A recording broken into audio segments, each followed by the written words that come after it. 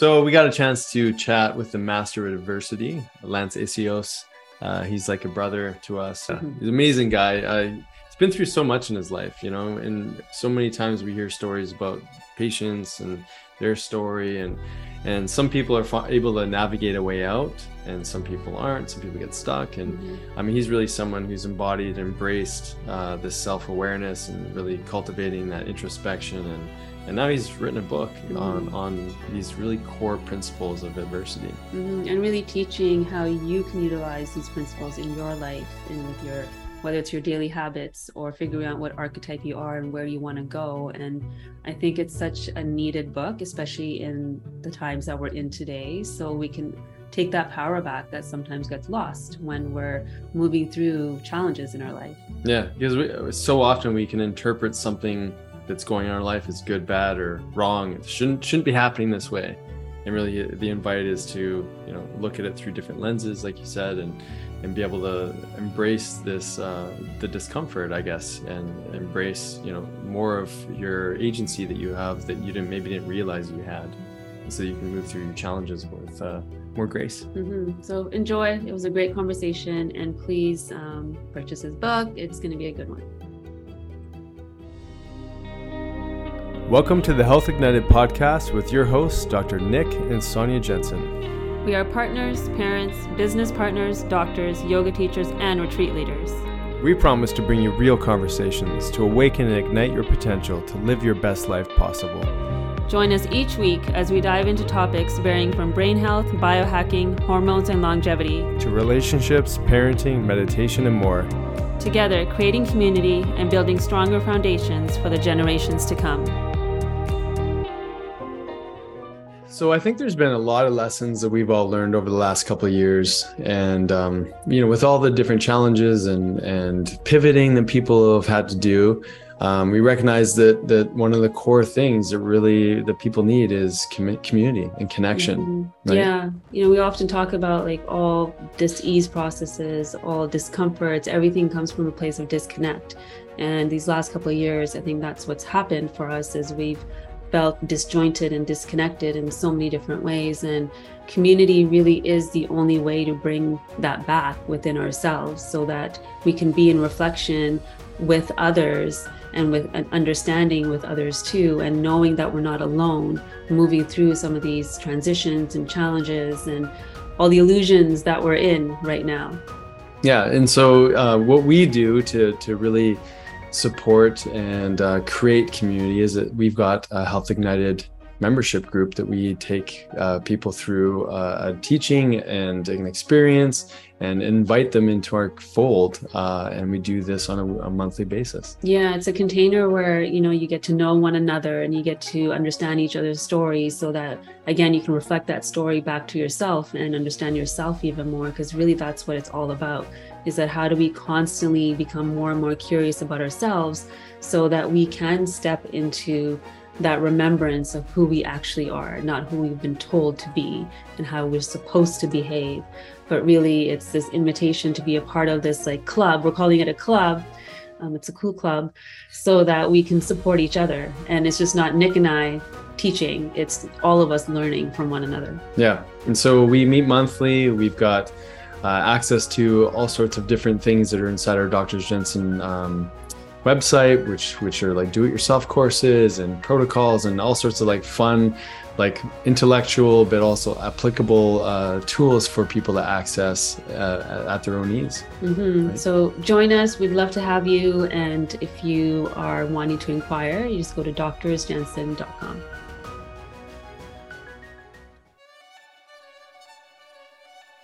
Hey again, everybody. Welcome back to another episode of Health Ignited with Dr. Nick and Sonia Jensen. We've got an amazing guest again. You've seen him before, the legend, the myth, the man, Lance Essihos, and he just recently released his book into the world. So we had to bring him back on because he's like a little brother, and we just love him so much. So we're so happy that you could join us again, Lance. I love you, bro. I love you guys so much. I always get excited when we get the opportunity to chat and connect. And yeah, I think we've all been through, you know, a lot the last couple of years, just like, you know, to take us where we're at today. So super grateful to connect again. That's awesome. So, I mean, Lance is all over the world. He was in Florida. He was in Mexico, Brazil. He's now in Colombia. He went through Argentina. He's a bit of a globetrotter right now. That in itself is challenging on the nervous system, I imagine. I mean, it's amazing too, no doubt. Yeah, but that's a lot of change, right? It is. It's a good point. Yeah. But I've become very good at adapting, kind of like keto flexing in and out, like I've been able to, I really enjoy being somewhere for a while and then going somewhere else. And then like the new set of things that I love, like the newness of something and then like adapting to it, even when it's difficult. I just find it fun.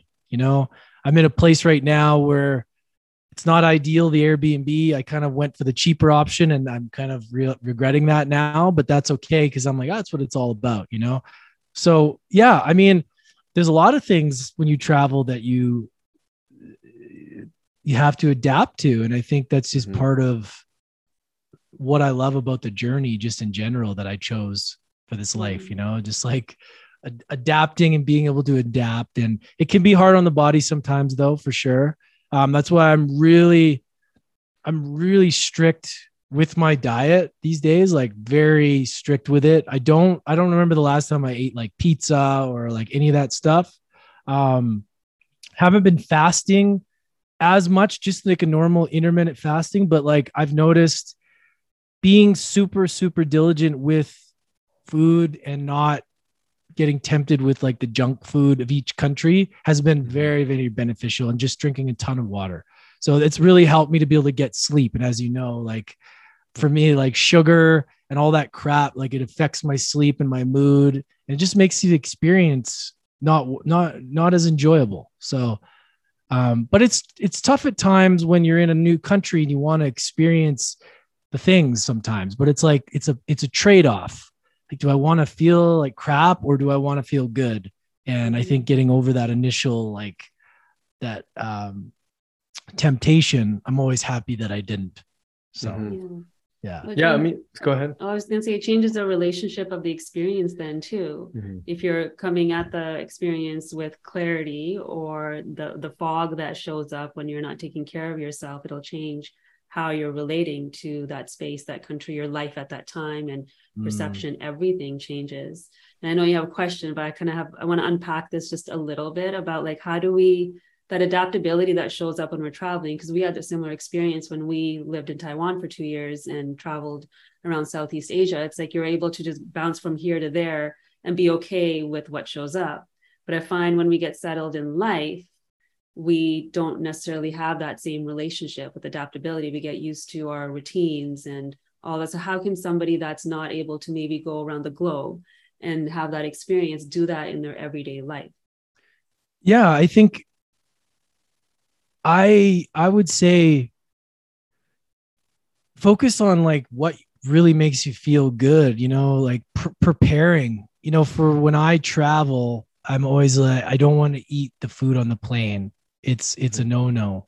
So I make sure to, and this could be in life too. Like if you're going to be tempted to do things or get hungry, like eat something that's really going to make you feel like, full and energized before you go into that environment.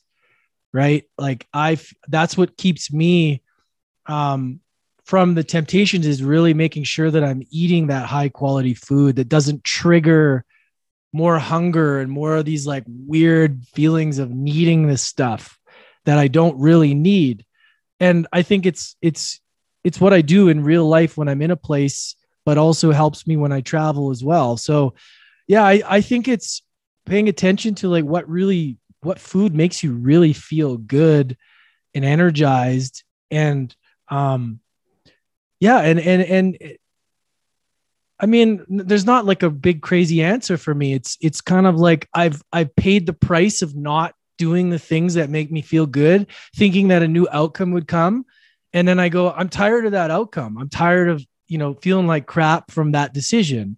So I've just really gotten careful at making those choices, the simple choices. And for me, I buy all my groceries. I don't eat out at all. And I know people that are, people like to go out and eat, but for me, I don't like the feeling of what I feel like after going out and eating. There's a couple times I will do it, but I always feel it after, and it affects my sleep. I can feel it immediately. You guys could agree with me too, right? But it's like, it's the thing that I'm not willing to pay that price that much anymore. So because, when you're going through, like you said, Sonia, like life itself is more challenging when when the lens is foggy. And sometimes that's from what we put in our bodies, right? It's like how you look at life depends on how you're feeling in your body that day. So it's like, I've learned that why would I want to intentionally make myself feel like that just for this like short-term pleasure of a taste or something? I don't know. I'm kind of going off, but I think that's kind of like, I've gotten better at making the better choices and preparing and doing those little things along the way. That's super valuable because I mean, how many people when they go to a different country, they're just like, great, I can't wait to eat out there, there. And you've been able to actually understand the communication of the food and how it's showing up in your body, where I think a lot of people haven't really truly paid attention to that they're not referencing that, the reason I feel like this, like this fog that I'm looking through life with is a result of the choices I'm making and on how I'm nourishing myself. So that's significant for sure. I mean, I love that you're doing that because I think with everybody in these new places, it's not uncommon to, want to sample the different, fare that's available wherever you go. And there's definitely something about discipline that you're speaking to here that really allows you to keep being you in all these different environments where I think, people here or wherever here is for them, they get so lost in the stresses of the day or the moment or the week or the month or what have you, that there's such a dissociation between how they feel and what they put in their body. So the fact that you can do that while you're traveling, that's a huge message for people that are in their life without all that, change that's going on. Yeah. And no, go ahead, Sonia, if you were going to. Well, I was just going to say there's this like element of us needing to always fit the environment somehow to either feel like we belong or we have some form of significance or whatever that might be. And what traveling teaches us is, or what it feels like what you're saying is like, how do you become true to yourself? So you take these lessons into your everyday life and still stay true to who you are in all, not just with food, but with everything, relationships, all of it. Yeah, totally. And I think it's like looking at the situation, like doing your best in the moment. Like, okay, I'm going to eat out tonight. Like, let's say Buenos Aires, Argentina, right? Everybody's eating, there's bread, there's all kinds of things, but they're all about their meat. So I'm like, I'm going to have a steak. I'm not going to really worry about the oils tonight. It's probably not ideal, but look, I'm here. I'm going to enjoy steak. I'm going to get more vegetables. I'm going to have some cheese, and I'm like, I'm going to pay attention to how I feel. Right. And instead of having the bread, I said no to the bread. So I'm just like, I'm trying my best to make the best of a situation where I can still enjoy it, but without having to take part in the whole thing. Cause I'm very extreme. I like to just go in and just do it all, but I'm like, it's unnecessary. I don't need the wine. Like, yeah, I want to have wine in Argentina, which I did one day and I regretted it because it made me feel like crap the next day. But yeah, like that experience is great. Like have the wine with it, but I'm like, do I really need it after the meal? I'm like, I'm glad I didn't have it. It's now I feel great. I had the meat, I had the vegetables, I had the cheese. I'm good. I feel great. And I still had the experience. I didn't have to like say no to everything. And that's kind of what I've tried to do is like pick the healthiest option in the moment. I'm not super dogmatic about it. I just know like, okay, pasta's not a thing for me. I've gotten in shape and out of shape so many times. And recently after doing the 75 hard program, I've gotten to the best shape of my life and I ain't going back there again. I'm not going back into getting fat again. I know how it works. Start to eat the bread, start to eat the pasta. It's a slippery slope. And I start to have a beer. And all of a sudden, 3 months later, my face blows up and I'm fat again. It's happened. And now I I will not touch the stuff because it doesn't make me feel good. It's not worth it in the moment. I don't care about where I'm at. And for me, I'm just like, I can still realize that I can enjoy the thing without fully doing all of the thing, if that makes sense, you know? So that's what I've been trying to do. Yeah, no, definitely. And, you know, I think even the way that you're relating to it's not because there's this fear of getting fat or like ballooning up again. It's really just, you feel so good doing things the way that you are, right? Totally. Which is an important distinction for people to appreciate, you know, because I think, you know, one could say, oh, just, you know, he's orthorexic, he's worried about his body image. And it's not about that. Part of the adversity is, I think, you know, it would be to feel your best so that you can be disciplined. It's hard to be disciplined when your brain is foggy and you're feeling like crap, and you're going to make those choices that aren't serving you. Well, I think our bodies are a reflection of like our choices and what's going on. And if I'm going to be promoting a message of empowerment and overcoming adversity and mindset, your physical body has to be, it has to be operating optimally. Yeah. Otherwise I feel like it's, you know what I mean? Like and it makes me feel good to be feeling youthful and strong and in shape, like, because it's a representation of my choices. Right. And I look at pictures of my life and I go, okay, I know where I was at that time, or I know. And I just feel like you're right. It's not that I really care about that. It's like, I want to feel my best. And if I'm promoting a message, just like you guys say, live it to lead it. Is that what you say? It's like, you got to live it. And feeling good in my body and confident and in shape is a reflection of my choices. And it just shows up in the other areas of my life. So if I'm being disciplined in that area, then I'll more likely be disciplined in other areas too. So yeah, and that has been more important to me than making all those small micro decisions that aren't ideal in the moment. And those add up over time. And then it's like, oh, I'm foggy, I don't feel good, I'm out of, you know, and it affects your hormones, it affects everything, right? I'm super sensitive.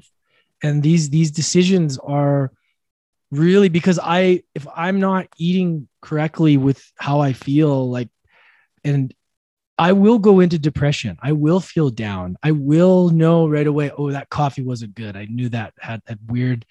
I'm so sensitive now that I know exactly. Maybe it's a little bit in my head sometimes, but I'd rather be more sensitive than not. And I want to know how to feel great as much as I can. And I feel like even help with you guys over the years, it's like, it's been such a experiment of like finding what's right for me just to be able to be optimal, you know, and that's it.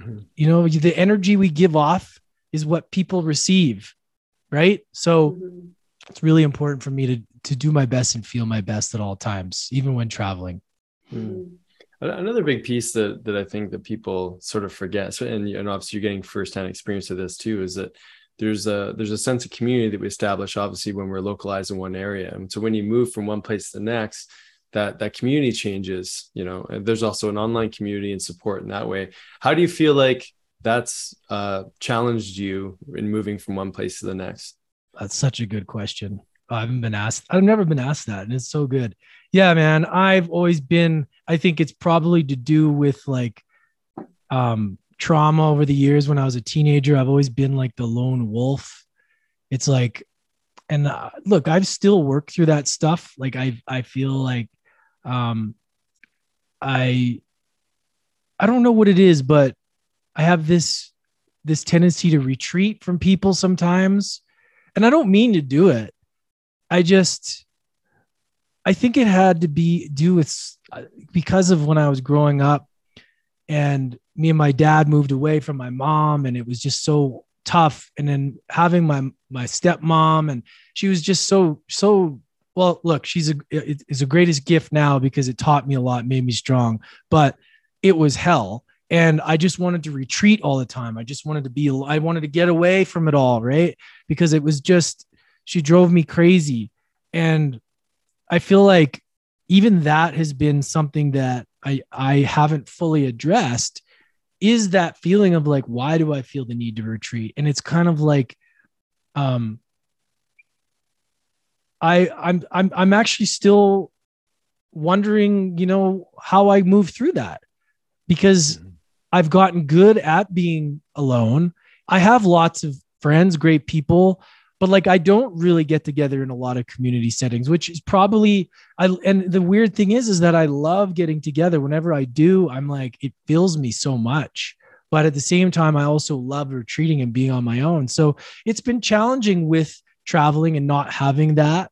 Absolutely. But then I wonder if it's just, if that is still something that, I'm going through, and, hopefully feel more, feel less the need to pull away. Do you know what I mean? Yeah, no, totally. It's always been something that, maybe that's why relationships too. I love being single. Like, it's a great question, Nick, because like, it's been something that I've always wondered. And I know that a lot of men have that lone wolf kind of thing. Yeah. And would you say that would be like from trauma? Like, what would you say about that? Like, yeah, I think we kind of gather these identities, right? As we know, to survive that moment. And we choose the one that makes us feel safe in that moment. And then it just becomes a part of who we're expressing. And when we're feeling overwhelmed or something's not working the way we want it to, it's easier to go to that place because it's familiar. So I think when we're healing, what can happen is the relationship to that can start to change, because that's also, there's a gift in that too. And that solitude is where your creativity is coming from. And that solitude is where you're asking these questions and getting this like deeper knowledge of who you are, or uncovering who you actually are. So I think when we start to question like you are right now, you'll start to uncover when you're actually using it as a tool that's going to serve you, or when you're using it in a way where you're not feeling safe in that moment. So I think once you can start to discern that in your mind, then it doesn't become, it's not this burden anymore. Instead, it's actually a gift, because I'm the same. I like my alone time. The first thing I do is shut down when something is overwhelming. Even with the kids, like my shutdown now is like, I'll go to my phone, and that's like a form of shutdown if there's too much noise in the background. So I had to really pause and ask, okay, am I actually doing work when I'm on my phone and the kids are around, or am I just overwhelmed with what's going on and my mind is cluttered and this feels like I'm retreating from the situation? And the more I question that, the easier it becomes to discern between like, okay, maybe I just need that time to gather myself and then be back in the world the way I want to be, without the external world dictating how I want to show up. Does that make sense? Yeah, totally. And yeah, that's so true with the phones. I think for a while too, I didn't value what I had to offer as much. So I'd always pull away like, oh, I don't have anything to offer. And this was something that I had to work through over the years, through the podcast, through writing the book. And now I'm at a place where I feel completely confident that I do. And that's changed. So now I guess when we're talking about this is a great conversation around this, because I feel like now if I was to go back into a community setting, I feel more confident in who I am, because I've done so much of the work. And like, I've learned so much, because when I got into all this stuff, I came from bartending, and, I came into this world of like trying to understand who the heck I was through this toxic life. So I've had to like unpeel back all these layers. And now I feel like, yeah, I love going deep and figuring out who I am in the solitude, but also like, I feel like I'm almost ready to kind of have a bigger role in a community. And before I used to shy away. Even if someone would ask me, I'd be like, about podcasting, even though I knew things, I'm like, oh, go ask this guy. Or now with like my personal development with mindset, I feel like I know a lot of stuff. I've done a lot of work on myself. And, I think I could help somebody that was me 3 years ago or 5 years ago. And yeah, I think now where I'm at, I could definitely be more of service to a community, because let's, for instance, get a community with you guys. You guys are very well accomplished, very intelligent. And for me, it's intimidating, because I'm like, what do I have to offer? Like, what do I have to offer? These guys know, you know what I mean? but that's the and yet conversation. we probably feel the same way. Yeah, exactly. Right? But, yeah, I think but that's the everyone feels that, conversation I would have in Yeah. different masterminds or different groups. And I was like, and I'm like, oh man, when are you going to feel like you belong? Or when are you going to feel like you believe enough? And then I tell people that, they're like, what? You're crazy. And I'm like, that's what goes on in my head. Like, that's what goes on. And I have worked through that over and over and over again. And finally, I'm at a point now where I feel that. And maybe that has to do with my relationship with my dad, at being like him, you know, not showing me love unless I do well in sports or school. You know, I talk about this in my book about, I want to say that unconditional love was there for my dad because he's my dad and he's gone and I love him, but there wasn't always unconditional love. It was very conditional. It was very perform. You get that. If you don't perform, there's like, I got to go through a silent treatment. And it's like, I learn these conditionings that I need to do to receive love. And I think so many people go through that. And so that's kind of probably what I was feeling too in the moment. Like, if I don't have something of value compared to what you have, then I don't belong or something. But now I feel like I'm finally at a level that I don't feel that. I feel like I've developed a level of belief from doing something consistently over and over and over again, to where I'm the judge of that within myself, not social media, what other people's approval is, but like how I feel about myself. And it's taken time, but you know, I think that's a journey for everybody at feeling that, and understanding that belief is there for some people far before, and that comes later. I don't know. It's been tricky for me, but I guess from the doing and the accomplishing, it's helped me get there. So in a way, it's a blessing too, from having that mindset a little bit, that if I accomplish, then I'm there, but it's not necessarily that useful for everybody. Yeah. And yet it's staring us in the face all the time. You know, I can't help but think when we're in community, the community becomes or almost like a sounding board, a way to reflect who you are towards. And when that's not necessarily there, for so many people in isolation, like I'm not just talking about you here, I'm just talking about people in general, their sounding board is social media. And so their reference point for being validated by a community is so distorted. I mean, it's completely, it's so messy, right? And to think that most of us do that, especially over the last couple of years with the amount of isolation, and even just to express, say, a point of view, or to, you know, or to feel like outcast in your opinion because you're seeing such a distortion of reality on social media, whether it's the highlight reel to opinions that the collective have. You know, that's our sounding board for so many. And I think that, you know, what the interesting paradox of traveling is also that it's not comfortable for like 99% of people to move around in that kind of way. And yet you find solace there. You know what I mean? And so, you know, to say that you're at a certain level or haven't worked on something, I would say, like, you know, I think what Sonia shared was beautiful, but also, you know, you're not afraid to show up as you are. And regardless of what the sounding board is reflecting back to you, you're still going to be you. And so I think that's part of your gift, is that you're able to shine as you are, regardless of the environment. But I think it's also a really important message for those out there that are looking for validation when they don't have whatever community that is. And the distortion to their own personal reality, I think, is what creates a ton of suffering. Yeah. Right. Totally. Yeah. I also find for a lot of us, it's like taking up space is really uncomfortable. And when you're showing up as you are, because we are bigger than what we actually feel. And that means taking up space. And taking up space means eyes on you, or what opinions about you, or whatever that might be. And then that creates discomfort too. So how can you help others, or what would you say that people could do when these thoughts are showing up? And for me also, like, I'm speaking at a conference in like 2 weeks, and it is my nightmare because I'm speaking to colleagues, and I've always had that thought that I'm not as smart as them. I used to sit in the back of the class, not ask a question, just did my work and got out. And so I'm having all these like moments of like imposter syndrome, and all of this is showing up, even though I know all the things, right? So how can you help me? And how can you help the listeners when we're dealing with these thoughts that are showing up?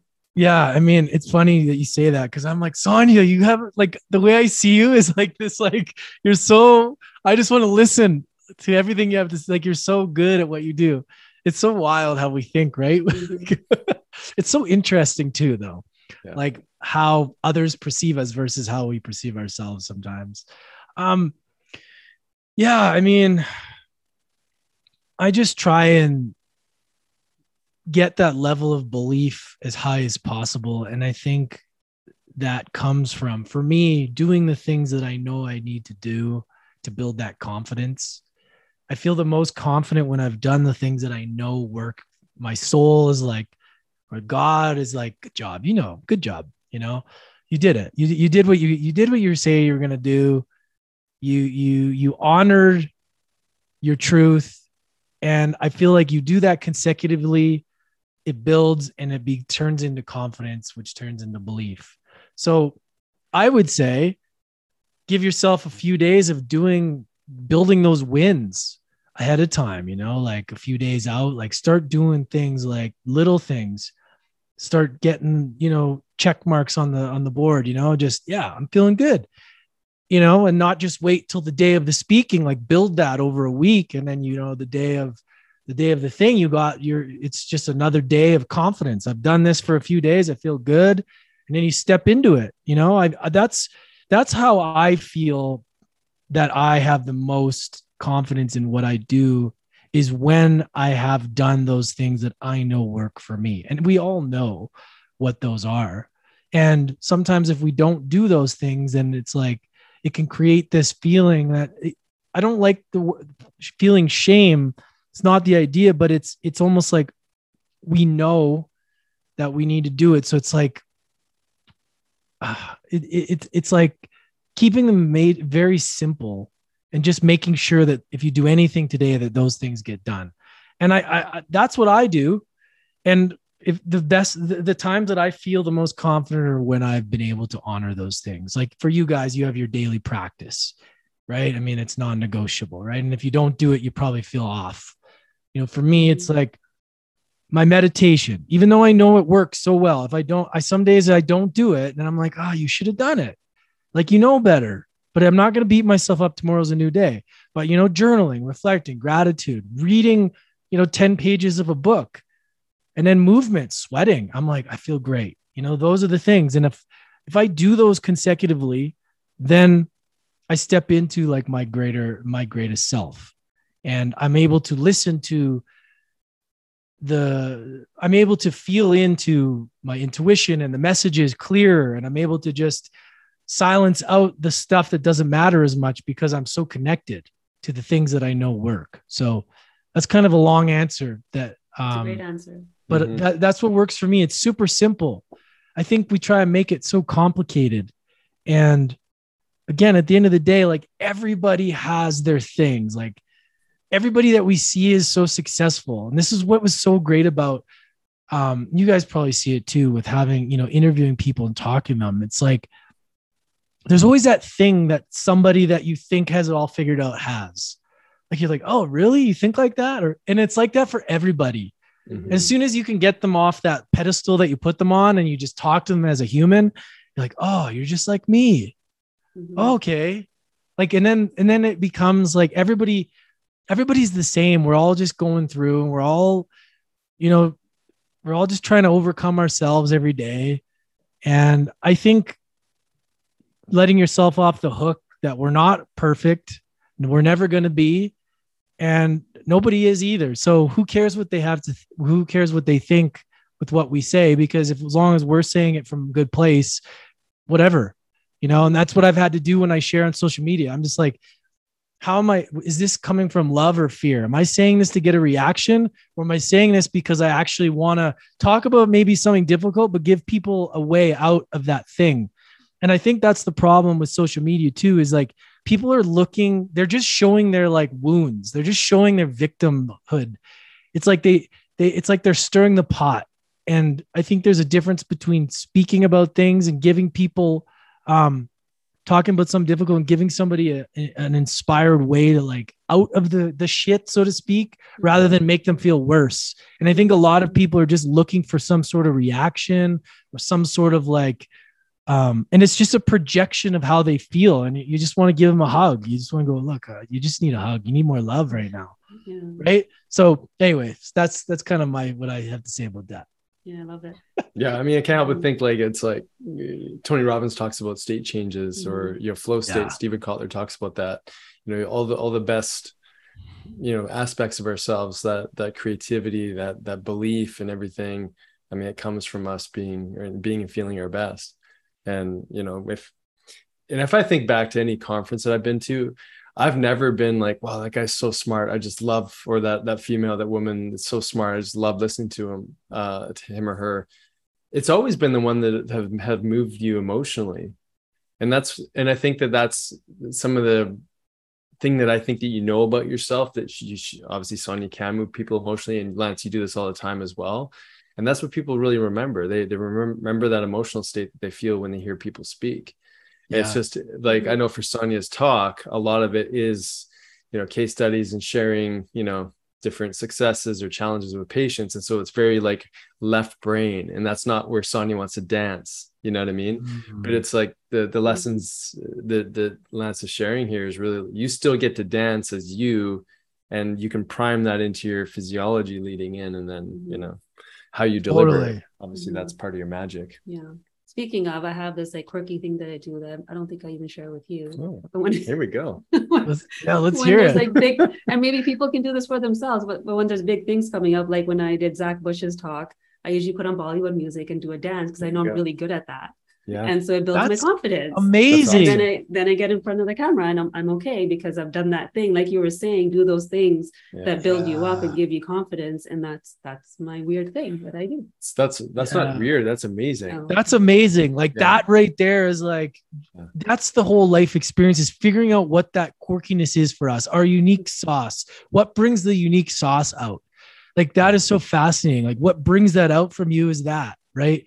And I love that, because I think everybody has their own little thing that they do, and whatever it takes for you to get to that level, that feeling, like when I've noticed too, when I'm doing podcasts or when I need to speak as fluently as I can, I find that this is my second conversation today is always my better one. I feel like this first one is kind of like, sometimes I'm like, what am I even saying? And then sometimes the second one, I feel way better. So it's like, I've learned that, okay, if you really need to speak clearly, like there's certain things you need to do first. And there's times where I don't do them and I'm not as eloquent as how I say it. Not saying now that I am either, but in general, like I've kind of learned what works and what doesn't. And I've learned also like, go easy on the coffee. Don't drink too much too early, because then you crash. Like there's certain things that I think that I hope people have that awareness within themselves. Like, I don't know. Some people don't seem to, they just drink their sugary drink and eat the thing. And I'm like, doesn't that like affect you? Like, it's like, what are you made of? Yeah. Like, how do you, like, I don't understand it. Like, I mean, we see it in our kids. If they eat any sugar, like they're crazy, and we keep reminding them, okay, look, what were some of the actions leading up to this moment? Why do you feel the way you do? It's like we need little check-in moments with ourselves, right? Mm-hmm. So Lance, you wrote a book, and it's amazing. I mean, I love the cover. I loved everything you chose to speak on within it, and we're still waiting to get our copy. Can't wait for it. What a experience and practice of adversity, just writing the book. Share a little bit about that journey with us. Yeah, I mean, it was the single most challenging one task I've ever done in my entire life.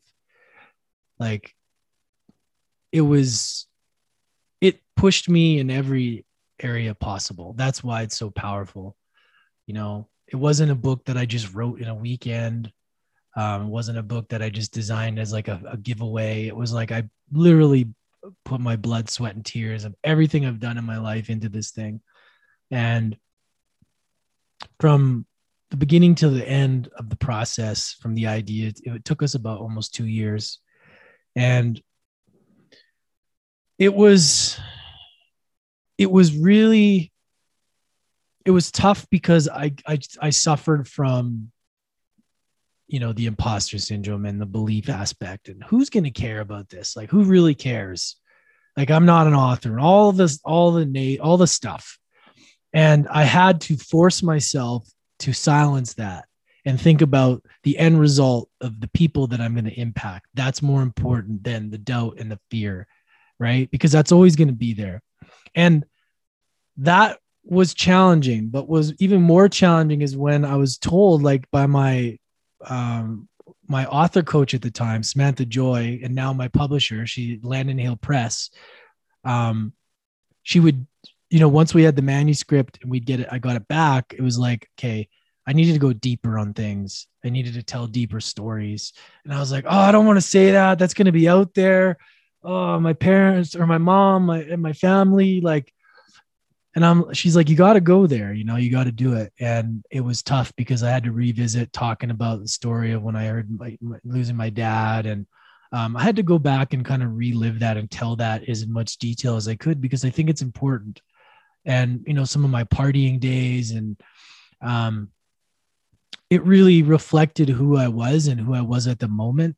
And it was interesting because I wrote the book in different countries too. So I was looking at it through different lenses of the environment, from Canada to US to Mexico. I finished in Mexico, but like in Costa Rica, planning it out. There's a lot of energy that was put in from different places. There's times where I was sober and there are times where I wasn't. And it was just like this, it was just like a real raw edition of me that just was like in this book. And I really did my very best to just share it from the truest place that I know how. And that's how I do any of my stuff, is just be myself. And man, there were some days where I had to dig deep, and just to, once it got finished, you know, we had to go through a bunch of different processes. And then, you know, finally, you know, dealing with the cover and not being done right and all the production side of it. And then the publisher going bankrupt, all this kind of stuff. Right. And it was just like, wow, this is really, if you choose in Mastering Adversity, like you're really going to be dealt some, right? Next time I'll choose Mastering Abundance or something like that, you know, but it was really the main thing about this book is that I wanted it to be not only my own stories, like anecdotal stories, but like a formula. And I wanted to create awareness in people's lives so that when they're faced with a difficult situation, what do they do? What are their habits? And we created these archetypes so that people can see themselves in the moment of when they're behaving like this. So we have the distractor, the victim, the fixer, and the warrior. And I did that because I wanted people to be able to say, oh, I'm being that. Okay, it's okay. How do I pull myself out of this in the moment? Right. So that awareness, if you're not aware, you can't change it. So it was, I wanted to create a formula for people that they could actually use. And what's really powerful about this is that I was going through some very challenging times, and I had to go back and look at my own stuff. Like I had to like ask, what am I doing? Like when I was falling into this, I had to read my own stuff. And that's where, even saying this, I feel like, what? That's crazy to even say, because I feel, I don't know, some sort of like imposter syndrome coming up. But like I actually had to take my own advice in my own life and use the formula that I was using. That's when a light went off and I was like, oh man, this is actually, you actually did something like good here. Like this is actually like, and saying that was hard because I'm always like, that's not good enough. It's not this, it's not that. But I was like, this is actually pretty good. And if I can use it, in my own life, and I take a lot of pride in only teaching things that I use in my own life. I don't want to pretend I'm an expert in things I'm not. But in this process, I actually used the methods and it helped me through my own stuff and overcoming myself every day. So that's why it's powerful to me, because it's very real and true.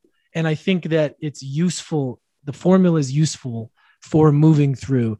And I think that we have been or going through difficult times, and it's really a matter of what path do we want to take, right? Do we want to take ownership of our life, or do we want to play the victim, or do we want to distract ourselves, or do we want to continue to fix ourselves, or do we want to take complete ownership? And I think that's what the world needs right now, is the ability to take control of their own life, whatever that means to you, and, bring that warrior out that we all have within us. I really believe that we all have that. And that concept, that archetype, came strongly to me through a breathwork session in Sedona in 2020. And I was like, whoa, what is this? And it was just this thing that I was like, what does this mean? And then as I started to get into the book process, I was like, that's it. The warrior is the word that I'm going to use as like the ideal place that we can think of to shoot for. Like, what would warrior do? And it's not like the shadow warrior that we hear in the movies. It's like, it's a balance of the feminine and the masculine for me. And it's a perfect word to represent what it means in this world and what we need. So I really talk about that a lot, in the power of what it means to embody the warrior in your life in all areas. And it really is more of a balance of, yes, it's of course, defend, attack, like what the people see the warrior as in confidence, but also being able to listen and be patient and compassionate and empathy, and to be able to slow down and listen to your intuition and feel into a situation versus reacting. And that's why I use the warrior, because for me, it was the best representation of what to feel into in the moment of adversity and how we can like embody that. So there's a lot there, but that's kind of like what the book is and what it's about. And yeah, it was a journey. Mm-hmm. I love it. I mean, I love the archetype of the warrior. I mean, I think of like a warrior, as you said, it's not just the typical, war and going to war in this, it's balancing the duality and observing the war, but not necessarily having to be in it, because you have the knowledge to be able to navigate where you maybe need to put some extra effort, where you need to be more passive or reflective. It's a beautiful archetype. And I think that you absolutely do embody that. Even just hearing your story of, living in these different countries, still being disciplined with the food that you choose, being mindful of how you feel and the choices that you make and how that impacts your life. Mm-hmm. So, when I hear you write the story, or write in your book, you're living the story at the same time. And to do all that, in the middle of a pandemic. I mean, Sonia wrote her book in the pandemic as well. And I remember her saying, there was times where you're having these emotional hangovers, because when you're digging into those dark crevices of life that you just know they're there, and it hurts to go look in those places, this is where that self-care comes in. So I'd love for you to sort of like talk about like what's the recovery process when you start to open some of those wounds and dive in and find out more about who you are. Yeah, I mean, even the emotional hangover you get from when the book's out, it's like, oh, it's interesting because it's out, and then it's like, oh, now what? But I remember whenever I think like that, somebody just sends me messages like, hey, I read this. This is amazing. I'm like, oh, okay. It's like the universe just winking at me, like, just don't, stay up. Don't hide. Yeah, just that's what I felt like. I'm like, oh, it's out there. People are holding up the cover and taking pictures, and I'm like, oh my God, this is the weirdest feeling. Like somebody's got my face, and I haven't even read the book yet, like physically. It's so weird. Like I had to like sit, and like the first time somebody tagged me the other day on social media, I was like, this is bizarre. I was like, this is so weird to see. I was like, I started to feel like naked, like, oh, like I want to hide right now. That was perfect word, Sonia, because that's what it felt like. Like it's because I did it for a while. And I had to bring myself out of it. Yeah. Yeah, it's weird. And I'm like, oh no, I want to take it back. Give it back to me. Just kidding. Just kidding. It's a joke. None of it means anything. No, I don't know. it's going into those places. Yeah, I mean, I love working out. I like getting a sweat. I don't feel myself unless I just go for a good workout, you know, for me. And that does it for me. Sitting in the sun really helps. Yeah, you know, that's journaling really helps. But I think my biggest thing is working out. That's like, it solves most for me. Just going and pushing myself, choosing the adversity in the moment of physical adversity. It like opens up this feeling that nothing's as bad after, nothing's as challenging after I choose to push myself hard. I feel like at the other side of it is like everything's easier. So yeah, I don't know, self-care, just that's the warrior way too, isn't it? Like, yeah, you know, and warriors like embody the physical diet. You know, diet is everything too, right? Like there's this weird thing in our culture that rewarding the body is like this eat crap, like eat, that's a reward. Yeah, it's one part of your body gets rewarded, your taste. The rest of your body suffers. Yeah. What's so crazy to me? Like, why is that the reward? Your body you should get something that your whole body loves, like as a reward. Like, so that's why too. It's like immediately when you want to celebrate, go celebrate. Yeah, go get drunk, go eat a pizza so you feel bad. It's like, no, I'm going to go give myself some steak, some veggies, some fruit. I'm going to go get a nice fresh papaya, some fresh mango. That's, you know, that's for me is self-care, not, you know, going and eating the worst quality food. Like it doesn't make any sense. Right. I think that's a good point for people to think about. Like really ask yourself, like, why would you reward yourself with something you know is not going to make you feel good? It's like this weird thing in our culture. It still blows my mind, but especially an emotional hangover, right? It's like you're already hungover from the emotional trauma or the emotional experience you went through, and then you're gonna you know, dig yourself into a deeper hole with the insulin surge and the depression that's going to show up after your neurochemicals are all, you know, just been splattered against the wall. It's a challenging place to climb back out of, isn't it? I remember the day my book got released, I spent like 4 hours at the spa. So I got a massage done. I sat there in their little room with tea for like an hour by myself. I mean, maybe part of it was just kind of hiding from the world. And it was also because I knew I had that emotional hangover, that my nervous system needed support. And so finding something that can support your nervous system, that can support your body, your mind, will help you recover and give you that ability to manage all of the energy that's coming at you and from you and all of that. So I think, for you working out, I mean, both of us too are very much anchored in our body. So movement is really important. So how do we continuously fuel and nourish rather than depleting when we're already in a depleted state? Yeah. And it's seeding that wiring too in the brain, because if you acknowledge that, like, okay, there's big stuff going on and this emotional, you know, hangover experience, whatever you want to call it, you can start to wire yourself into a recovery mode. And so you've got your tools and you're really supporting that healing process. I don't know if you guys want to get into it, but there was some interesting stuff that happened for both of you. And then obviously, Lance, share your experience, because part of the adversity, just launching and releasing your book with your publisher, like, my goodness, like you birth your baby out into the world and you're feeling vulnerable and all these things. And on top of that, the structure, the container is supposed to be the delivery mechanism, just disappears like crazy right at the launch, right? Yeah. It's you know what I look at it as now, such a blessing, because the container couldn't handle what the book needed to do. That's what I think, because like I visualize this book every day in meditation, well, almost every day since the idea came, and I just don't think it could handle where this thing's meant to be. That's the only way I could say it. And like, it sucked 3 months out. I mean, it ate up the entire place of like the marketing of it. But then I had to come back to Warrior and go, all right, what would, you know, like what, you know, you got to acknowledge it, but like, now what? And it was constantly situation after situation of me having to step into that higher self, which is the Warrior, and like take the high road.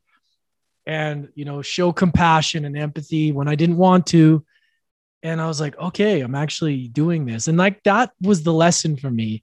And then what happened? A better opportunity for my dear friend Samantha came up. She just happened to start a company, Landon Hill Press. And now, you know, she's very connected and it's more aligned anyways. So after seeing the success with the launch and how it did, and was on my 39th birthday, it was like, it had to happen. So I'm almost grateful for it. But yeah, it really sucked because we're still working out things that, you know, didn't go right, obviously. Right. But obviously there's always the blessings and there's always the gifts in those moments, which are tough to see.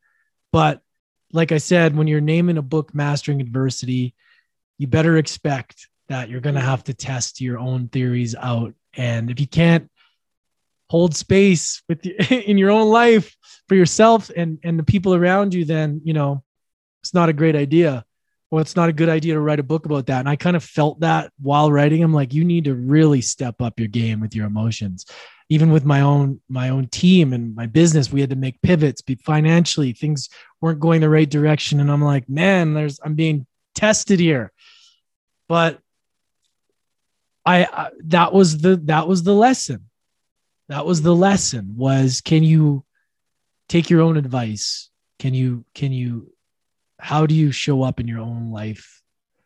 And it was just full of tests. So now it's out, and now I got to step into that, being okay with it being out there, and the next level of like you're doing, Sonia, getting on stages and being confident in my message. Like when someone asked me about the book, not being afraid to speak why I did it this way. And this is my opinion, and that's okay.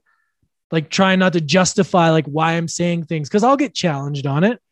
But, you know, especially about the warrior, some people would disagree with me, but like I'm owning it because this is my take on it. I don't care what anybody else is saying. But even that, while writing it, I was like, oh, I don't even know if I'm confident enough to talk about this kind of stuff. It's like, that's the next level that I think once you write a book or you put anything out there, it's like, all right, now you need to step in to that power of like owning and talking about it, being comfortable with people not agreeing, because it's worth it for the people that need to hear it. And that's kind of where I'm at, is now I'm like, all right, now it's out there. Now I need to level up again. And seeing people like the book pouring out and like seeing people hold it up, I'm like, oh, this is making me very uncomfortable, but maybe this is the next level of myself that I've been asking for, right? We asked for these things. Yeah. You know, I remember at our retreat, you know, we wrote down all the goals, and I was like, you know, I remember, and it's like, we ask for these things, and then when they show up, it's like, oh, no. Just kidding again. Already. Yeah. I don't want it like this. It has to be exactly like this. It's like, well, these things come. Like, when do we expect, when, you know, you want to speak on stages with big people, Tony Robbins, or, you know, whatever, you want to roll at these big people. Well, how else is it going to happen? Right. Mm-hmm. It's like, it's going to come and you're going to go, oh, this is it. This is the opportunity. This is the thing. And you have to be ready to answer the call in the moment. Right. And it's like, that's the game. That's the next step. I think that is challenging, because it's like, oh no, I was just playing around. I just want to play small right now. But it's like, no, you asked for this. Now it's time to step up. So that's kind of where I'm at. It's like small Lance wants to hide, but, you know, big Lance wants to go. Yeah. I always relate everything to giving birth. And in that moment of transition, it's crazy, right? How you're feeling and everything. And yet there's this thing that you're going to be birthing out that you want. But in that moment, you kind of want to do that, like, just kidding. But then it also shows you that discomfort is actually temporary. You have to unleash or let go or just release who you were to step into who you're going to be now. And that's what we all did. That's what we're always constantly doing. So when you birth a book into the world, it's the same thing. It's like you're in this like weird transition, and then it shows up, and now it's like surrendering to this new version of you because you released what wasn't serving you anymore. Did you think, did having your podcast help you a little bit with like building that confidence of like when the book came out? Because for me, it helped a lot. Like, I mean, you're a lot more accomplished than I am as far as like what you've done. Saying that, but I don't think that's true. No, but I mean, you guys are freaking doctors, and you know, you guys have treated patients, and I'm just meaning like for me, like that was my thing that like gave me the confidence. Like if a book came out and I hadn't done a podcast, I would be like, I can't handle this. So it's like, that was like the thing that was almost like opening the door. And then now cause getting the validation from the podcast was like interesting also, but then the book was different. But I just like, for me, the podcast was kind of like the first teaser of like getting some of that and the confidence of like speaking and talking and all that. Yeah. Well, it's interesting because like the guests that you have on your podcast are people that are like right up there with Tony Robbins. Like, I don't know if you've had him on your podcast too, but I mean, you've had some huge name people that, like you were putting yourself in an uncomfortable situation where it wasn't just someone who was at a next level. They were like, you know, could be from a financial point of view or like I don't know, maybe property ownership point of view, like Grant Cardone or whatever. Like these people are huge names in sort of this personal movement or personal growth movement to financial growth to whatever. And, you know, I think for sure, like that must have been, you know, such an amazing platform for you. And then you get a chance to speak and test out. That's what you're talking about, like the sounding board. You're getting to test out your ideas and what you've applied and what that means to you and to these really, you know, people that have probably been doing that for longer than all of us together, right? You know, so pretty cool that you had that opportunity. Well, just feeling like you belong at the table is like an interesting feeling, right? And it's taken me years to feel like that. And it was always like that, even when I was in the bar industry or when I was always like, yeah, but that guy's better than me, or that guy should be captain. I should be assistant captain. Like there's always like, and I'm like, why, where did that come from? It's such BS, you know? But I think the podcast helped for me to realize that I belong at the table, and doing ayahuasca really helped last year too. Was like, I saw my future self and it was just like, you just need to believe fully. And the lesson has faded a lot from that, but it really helped a lot too. Just the message I saw of like who I could be, I just needed to feel that and see that. And then when I came back, I was like, okay, but that takes some remembrance every day of like trying to remember that. And it's easy to get to fall off that and to go back into the old programming. That's why we got to do the daily thing every day, right? To solidify that. So it's exciting. I was just saying one thing just about that. I mean, I often think about our boys, and, you know, often we're talking to different experts and say, you know, parenting advice or whatever it may be. And often the message is just kind of the same thing that we need to tell ourselves: just enjoy the moment, like just be with them, just love on them, like love on yourself, you know, just be present with yourself as much as you can. You know, and how many of us are stuck in future time or reflecting on how we're supposed to be based on like, oh shit, I didn't have my stuff together 2 years ago, so of course things aren't going well now. But, you know, the message always is just that self-reflection, love on yourself, love on your kids, be in the moment, and, you know, whatever is to come will definitely, you know, show up. Yeah, so my last question was going to be along those lines. Now that you've written the book, it's out, it's in the world, and you face this different adversity while writing it. If you were to go back to Lance 2 years ago and sit with him, what's the advice that you would give to him? It could almost bring me to tears thinking about that. I don't know. Like, doesn't even have to be advice. To do for him. Yeah, I would just say, like, look, you're in for a ride. You know, this is going to challenge you in every way, and always comes down to just believe. You know, just believe. And that was the message that I got when I was on ayahuasca too. And, you know, I don't promote plant medicine that much. I talk about it in my book, but that's a key, like that knowing and that belief. That's what I would say. I would go back and I'd say, you need to find a way to fully believe in yourself, because you're going to be tested. And if you don't believe in yourself, you can't expect others to believe in you. So whatever's going to happen, prepare yourself for battle, because you're going to go through some stuff. You chose to write this book on this title. So this is the path. So whatever you need to do to get yourself to the level of belief that you need to be at, you need to do that. And that's your duty. That's your mission. And that's what I would say. I would say, just like if I was speaking to a younger brother or something, I would speak with love, but also like, you know, this is up to you. Nobody's going to do this for you. Like, you know, you have to find it within yourself.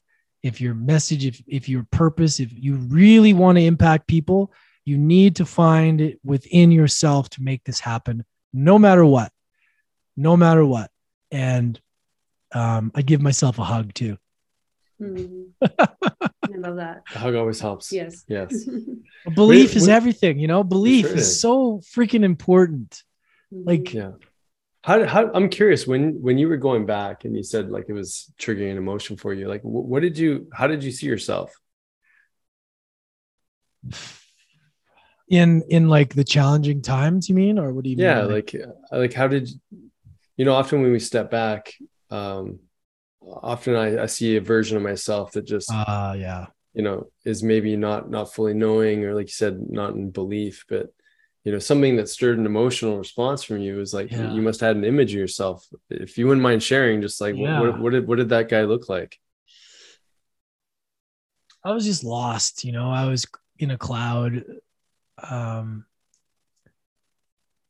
I didn't feel like I had any value in the world other than bartending. Not to say that that industry taught me everything, well, not everything, but it gave me a lot of tools.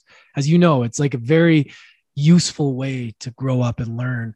Yeah. But I just felt so useless to the world at the time. I was like, all you got is your people skills. Like, that's it. You got your looks, you can schmooze people, and you're being rewarded for it. So you better double down on it. And I just remember, that was just that I accepted. I'm just the guy. I'm the party guy. I'm just that guy, you know, like, and it didn't feel good at times. So I had to go back and feel in those moments of like, describe moments of like what the room looked like, you know, feelings of almost having like a freaking anxiety, heart attack at the same time, not being able to sleep, sweating in a pool of sweat, like the stuff I put my body through. I had to go back and relive. And I was like, man, I don't want to go back to that again, you know, but like, I was a different person then, you know. I knew in my heart that the life I was living wasn't the one that I was meant to. So having to go back there and like make peace with those moments was very healing. And I guess because each part of that, even like when I had to talk about myself as a teenager with my stepmom, that was so tough. Like those were the hardest moments of my life. Leaving my mom at 11 was like the most traumatizing thing that I never knew I was signing up for. Like, and it's like, it's crazy.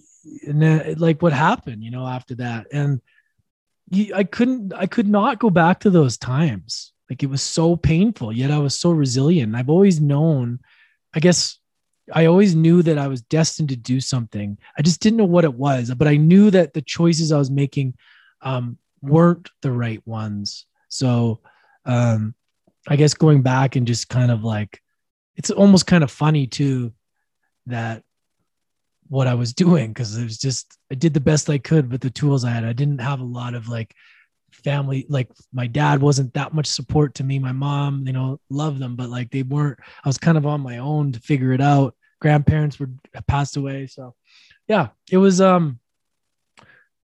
think I did a good job for what I had at the time. And I somehow had the smarts to get out of it. Some people don't get out of that stuff. Some people go the other way, end up in jail or end up dead. And I was lucky enough to somehow figure it out to get out of that. And I feel so blessed that I was able to choose that path instead of the other one. So yeah, it was a wild ride. Well, we're grateful you chose that path too, buddy. Yeah. Thank you. Thank you. Thank you, guys. Yeah. So where can everyone get the book, Mastering Adversity? Yeah, it's all appreciate it. Thank you. It's on Amazon. So just I always send people to my Instagram. Go there. The link in the bio has got all, you know, the podcast, got the book. But yeah, the book is at the top of the link tree there. And yeah, purchase a book there. It's all available if you want to do paperback, hardcover, or if you like your Kindle on the go, it's there as well. So it's amazing. Yeah, we'll put it all in the show notes. All in the show notes. Mm-hmm. Lance, you're such a You are a warrior, man. I mean, that's how we see you. And, you know, how much love you put out into your messaging and your podcasts and your words. It just comes across so authentically. And it's just a reflection of, you know, as you said before, living it to lead it. And you're a mentor. I mean, I couldn't help but think that state of loneliness you would have felt, and abandonment or rejection, or, you know, all those things that so many of us feel, to not really have a mentor. And I really see this book as a guidebook, as a mentor for all those, you know, man, woman, doesn't matter, those that feel that sense of loneliness, and that, how am I supposed to overcome? So yeah, I'm excited to share brilliant. it with our boys. Exactly. Yeah. Thank you. I mean, that's such an honor for anybody even to say that. Like, I would love to have that. And, you know, I feel like our youth needs tools, you know, like they're our future, right? It's like, it's a crazy thought, you know, like what's being taught out there to these kids. And yeah, hopefully it can help. I'm confident that it'll help. And I appreciate you guys so much. I love you guys so much. And I really, truly appreciate it. All right, guys, check out the book, Mastering Adversity, and follow Lance on the Instagram and all those socials. He's always bringing such insight. So thank you, brother. Appreciate it. Thank you.